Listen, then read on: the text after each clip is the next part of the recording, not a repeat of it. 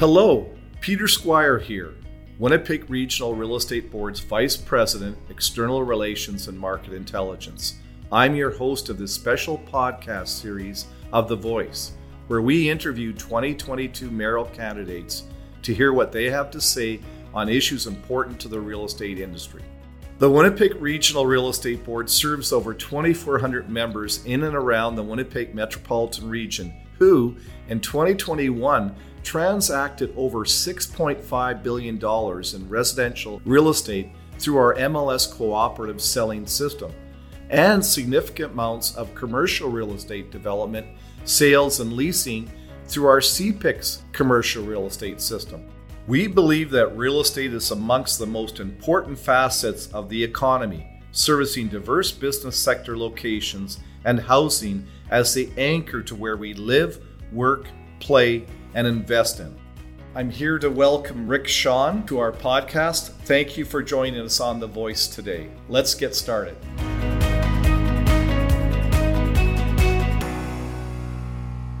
If elected as mayor, what strategies will you implement to reverse the trend we are seeing where more people are leaving our city to go to other provinces than coming here? In my opinion, people want to live in a city that has opportunity and has a great quality of life. You know, a city that's affordable and enjoyable and safe. So these are priorities for me as mayor, and I'll work tirelessly to ensure that entrepreneurs who want to run a business in Winnipeg can do so easily and also be successful. As affordability of housing in Winnipeg becomes a top issue in many Canadian cities, I think it's our responsibility to ensure that Winnipeg remains an attractive place to live, where the majority of your income is not spent on housing. I've seen so many young adults who become really highly educated in Winnipeg only to leave to another province for a better opportunity. I've also seen many older adults, some of my friends, return to Winnipeg over time because it can be a comfortable and affordable and family-oriented place to raise their children, which is why I also stayed here and did the same.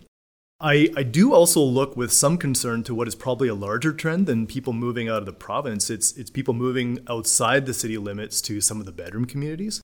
I think it's really important for all Winnipeggers to build a city of neighborhoods that make life convenient and provide efficient and functional services to those who choose to stay. And I also think we need to focus on our reputation and cleaning up our city. Winnipeg must be a spotless city, in my opinion, and Winnipeggers also must feel safe on the streets and in their homes. Our vibrant music, museums, entertainment scene, beautiful seasons, and multicultural restaurants and events are all things that we should be advertising Winnipeg across the country. Winnipeg's a great city. I've known this for a long time. I want everybody else to feel proud of it, so let's be known for what is good about our city. What are your strategies to attract business investment to Winnipeg, and what sectors do you believe should be focused on? Yeah, it's certainly important to recognize some of the industries that are key drivers of our economy. Those could be manufacturing, aerospace, technology, creative industries such as film, finance, agribusiness. These are all really important for Winnipeg's success. Tourism, medical research, two other important industries that really drive our economy.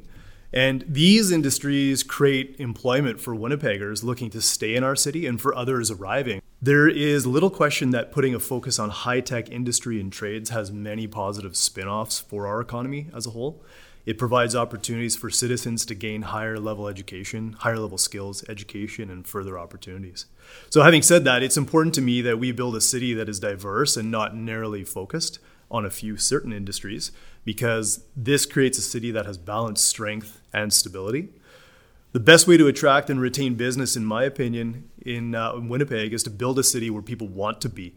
Today, companies are looking for cities with efficient transportation systems, affordability, great quality of life, and a highly educated workforce that they can tap into. So attracting outside business investment to Winnipeg is obviously essential to our growth and health, but it should be said that we can't forget about the thousands of local businesses that employ hundreds of thousands of people in our city too, and this is a really important thing for me. These businesses, they've already taken the risk to set up shop, and they hire Winnipeggers, thousands of Winnipeggers, so we need to be aware of any opportunity where we can help our local businesses grow to be large and successful and dominant players in Canada. I know you touched on housing affordability, and that's really the crux of this next question. because if we don't have enough supply, as we've even seen this year in our current market where we've had a real shortage, we've seen a real spike in prices. They're starting to level off again, given higher interest rates, but we've certainly had evidence of how housing supply shortage can really affect house prices. So my question to you is, what steps will you take to address the issue of Manitoba being one of the provinces with a chronic shortage of residential dwelling units? Yeah, when I read this question, I thought back to when I first bought my house in 2004, because it was kind of a similar example where house prices really started to raise quite a bit. And Winnipeg has typically been an affordable city to live in. But as I've watched the real estate market pretty intently over the last 20 years, I've seen things change drastically over time. So houses like mine, bought in the early 2000s, it's almost increased 300 to 400% since that time. So wages haven't kept pace to becoming even close to keeping up to that. This is something I think we need to spend a lot of time focusing on so people are not priced out of Winnipeg as they are in other cities. And we're seeing that all across the country in some of the major cities. You know, one of the fastest ways I can think to solving this shortage is to look at our current zoning code. And through that, we can maybe find ways to make it easier to build smaller houses, multifamily dwellings, you know, even single room occupancy or even accessory dwelling units much more quickly. They can really just help us satisfy some of that short-term, crunch in the housing supply, and long-term too, as prices become much more expensive. The City of Winnipeg has adopted an infill target of 50% in what they call areas of stability, so recent or mature communities. And I think this is a really good strategy because it allows us to build without necessarily placing much more burden on our finances, because we're building in areas where the infrastructure is essentially in place. Now, of course, as we grow to a city of 1 million people and more, we will need to look towards the edges of the city. And these projects will have to be scrutinized for their design and long-term benefit. Waverly West was an example, or is an example, of a community that was designed quite recently with some density in mind and multiple different zoning codes built into it. But I don't think it quite goes far enough, and it's still entirely car dependent. So I think we can go even further than that in our future developments.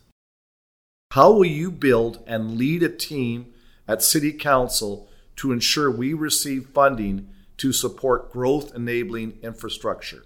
So first of all, I think it's extremely important that great quality people who are serious about change step up and put their names forward to run for mayor and council. To this point, we haven't seen this in the council race, unfortunately, so I'd really challenge more of the good folk of Winnipeg to take a risk and work towards making our city the best that it can be. Each councillor on city council has a commitment to their ward, but they also have a commitment to the city as a whole. So at times, I think it can be tempting to think ward first, but it will be my job as mayor to continually push for change. To also listen to the motivations and interests of each ward, but then to build that team that ensures we invest in areas of Winnipeg that make most sense at key moments of potential growth. Our city infrastructure investments, they need to be considered from both short and long-term perspective in order to make decisions of priority. So proper long-term planning must be in place so we can properly budget and account for future investment, while giving the construction industry and developers as well clear ideas on how to plan their long-range horizons. What benchmarks and actions will you take to move key projects ahead faster to sustain delivery of core civic services? Personally, I'm a data person, so the first thing I did upon running for mayor was review the past 23 budget documents.